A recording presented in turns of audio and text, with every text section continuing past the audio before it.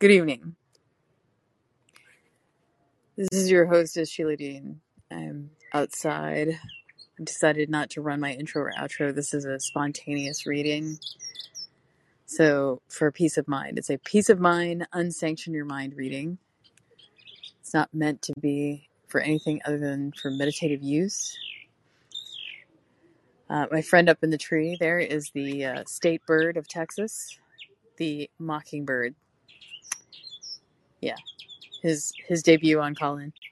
So, I'll be reading something from Unsanction Your Mind, Temperance and the Nature of the Good.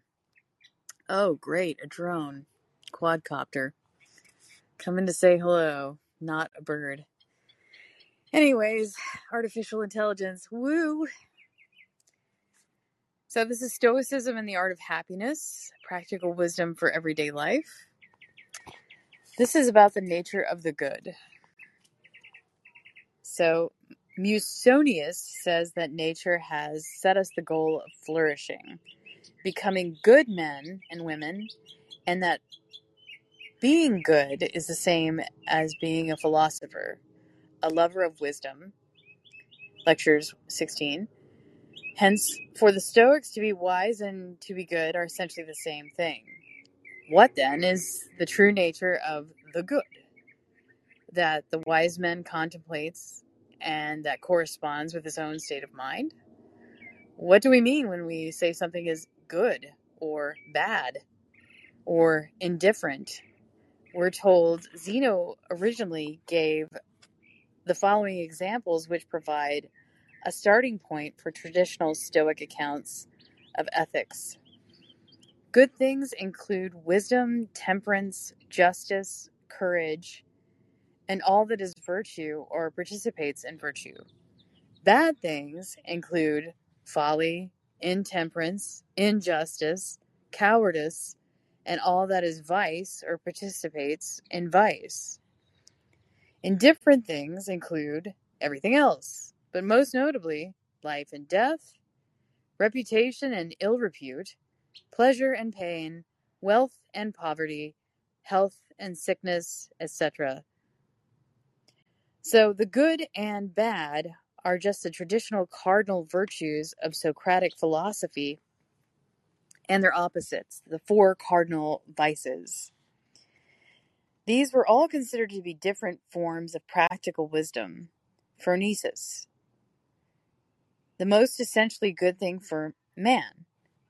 As we'll see, the word indifferent is slightly misleading, as the Stoics, unlike the Cynics, distinguish between some such things as having more value than others, being preferred in planning the future. However, this type of value is totally incommensurate with the good. Wisdom and the other virtues are valuable beyond comparison with the bodily and external goods, because possession of them perfects human nature and thereby allows us to fulfill the fundamental goal in life.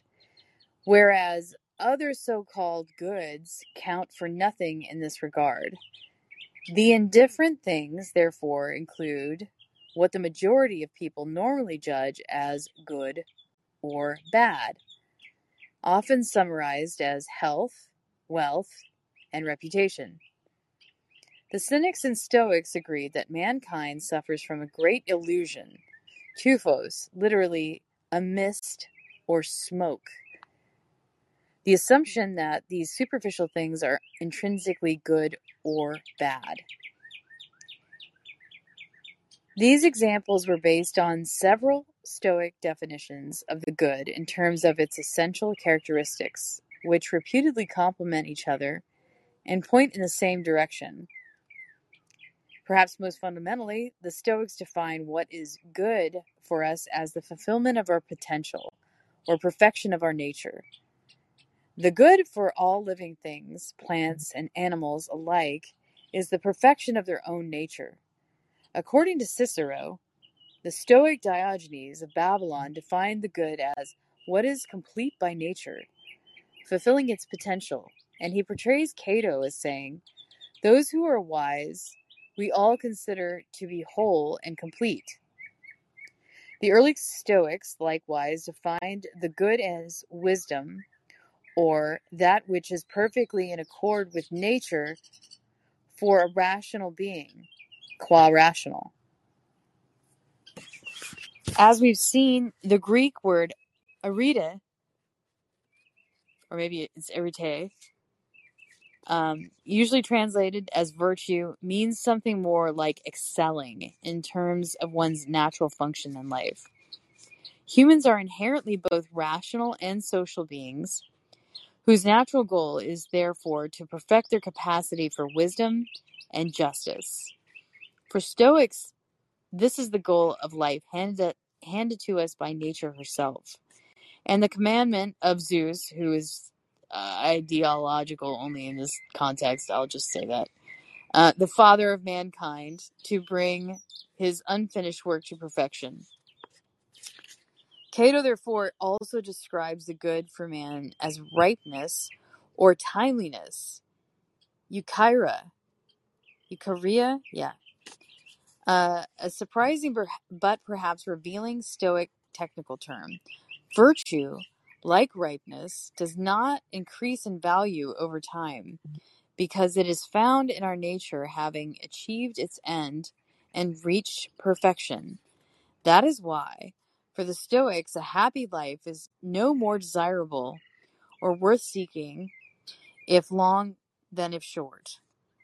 To have attained eudaimonia by excelling in accord with our essential nature, perfecting reason, and achieving wisdom, is to flourish and ripen naturally like a fruit. This is an important Stoic doctrine because it means that prolonging one's life will not necessarily add to virtue, and to death is indifferent with regard to the highest good. In response to those who argue that preserving one's life is good because it allows wisdom to be exercised for a longer period, Cato is portrayed as objecting quite bluntly, but somewhat cryptically. This argument fails to grasp that while the value of good health is judged by its duration, the value of virtue is judged by its ripeness. This is another Stoic bombshell, one we'll return to in a chapter on death. The early Stoics refer to many additional qualities possessed by the nature of the good, which Diogenes Laertius and Strobius both summarized in fairly similar ways. For instance, all good things are beneficial and well used and advantageous and profitable and virtuous and fitting and honorable. There is an affinity to them. The Stoics appear to have maintained that these characteristics of the good are preconceptions shared on reflection by all mankind, which nature has created in us free from any contradiction. For which of us does not take it that a good thing is advantageous and worthy of being chosen, and something we should seek and pursue in every circumstance? Which of us does not take that justice is something honorable and fitting? We likewise share the basic preconception of evil, that it is something harmful to be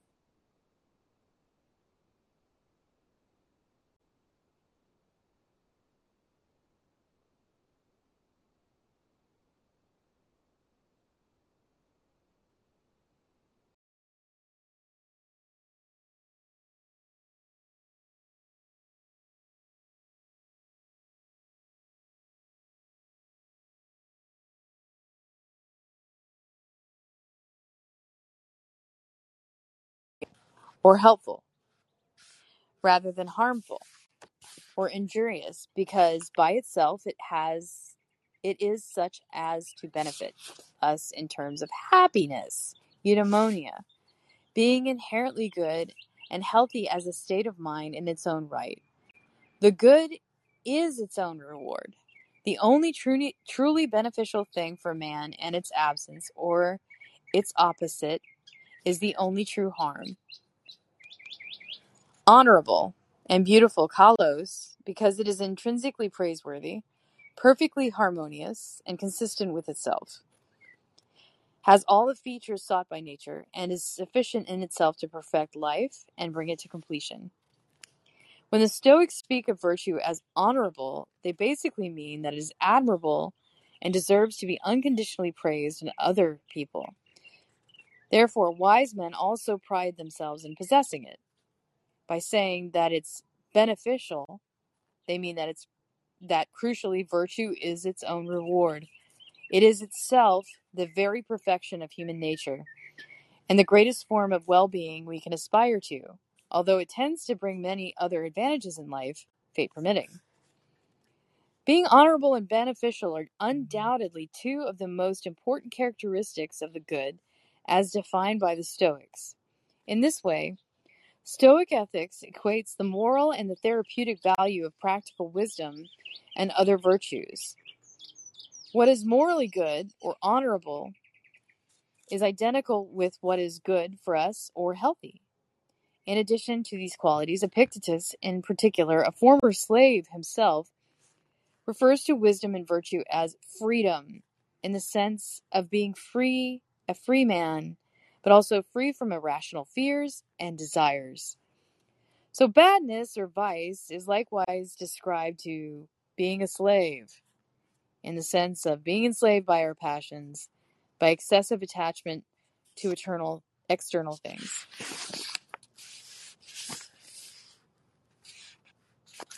So the virtues and vices. The concepts of virtue and vice are absolutely central to the whole edifice of Stoic philosophy.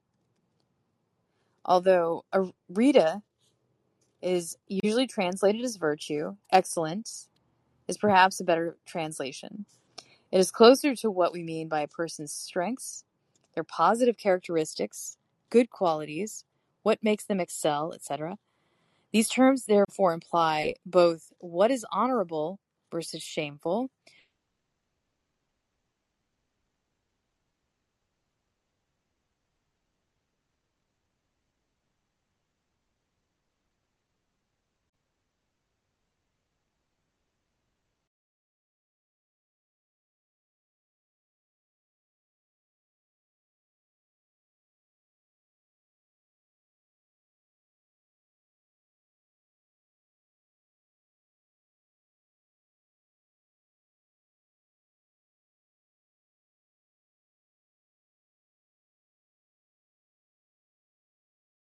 human nature, and something of intrinsic value is always lacking within, leaving our lives empty and unfulfilled.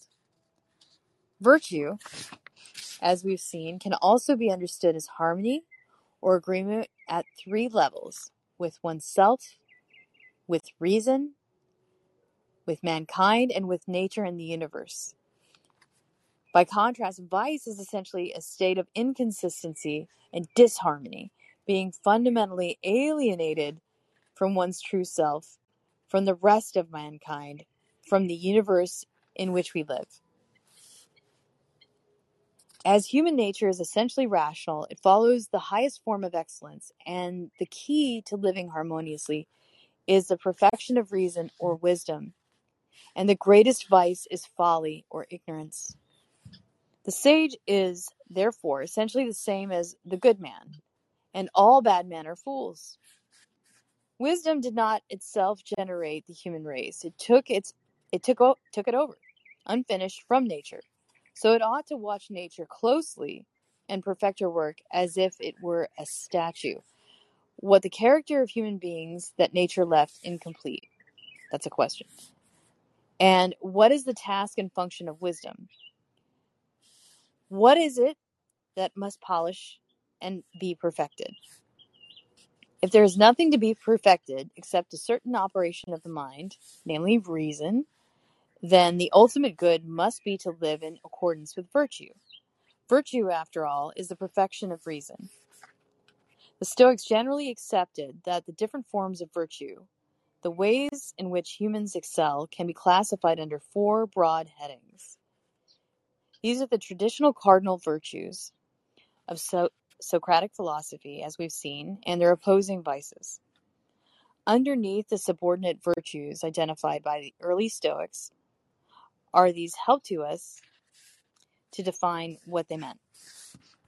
The first is wisdom, Sophia, or prudence, phronesis, which opposes the vice of folly or thoughtlessness.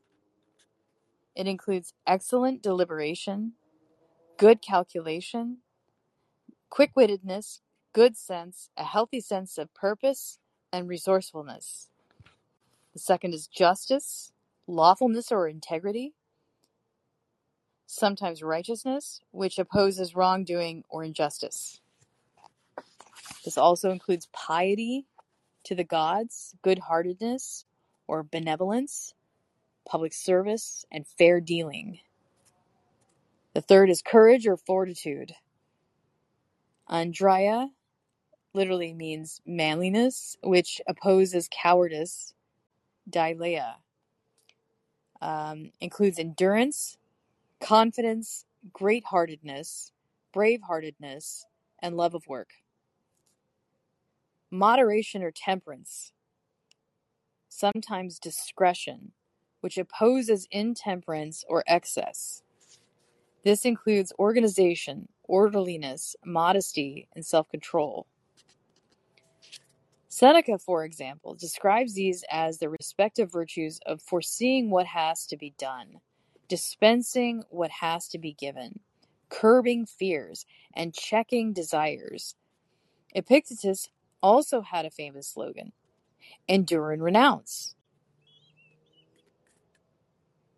Alternatively, bear and forbear, which may well correspond with the two closely related cardinal virtues of courage and self-discipline. It's possible that some Stoics thought that these were the first two aspects of virtue that had to be mastered by novices during their practical training in ethics, on the way to attaining the loftier virtues of wisdom and justice. However, Zeno accepted the Socratic notion that all virtues are one. They say that the virtues follow on each other, and that he who has one has them all. Well, that's a bonus. Like Socrates, he repeatedly also said that the virtues are all forms of knowledge concerning what is truly good or bad, whereas the vices are forms of moral ignorance. So I'm going to leave it there.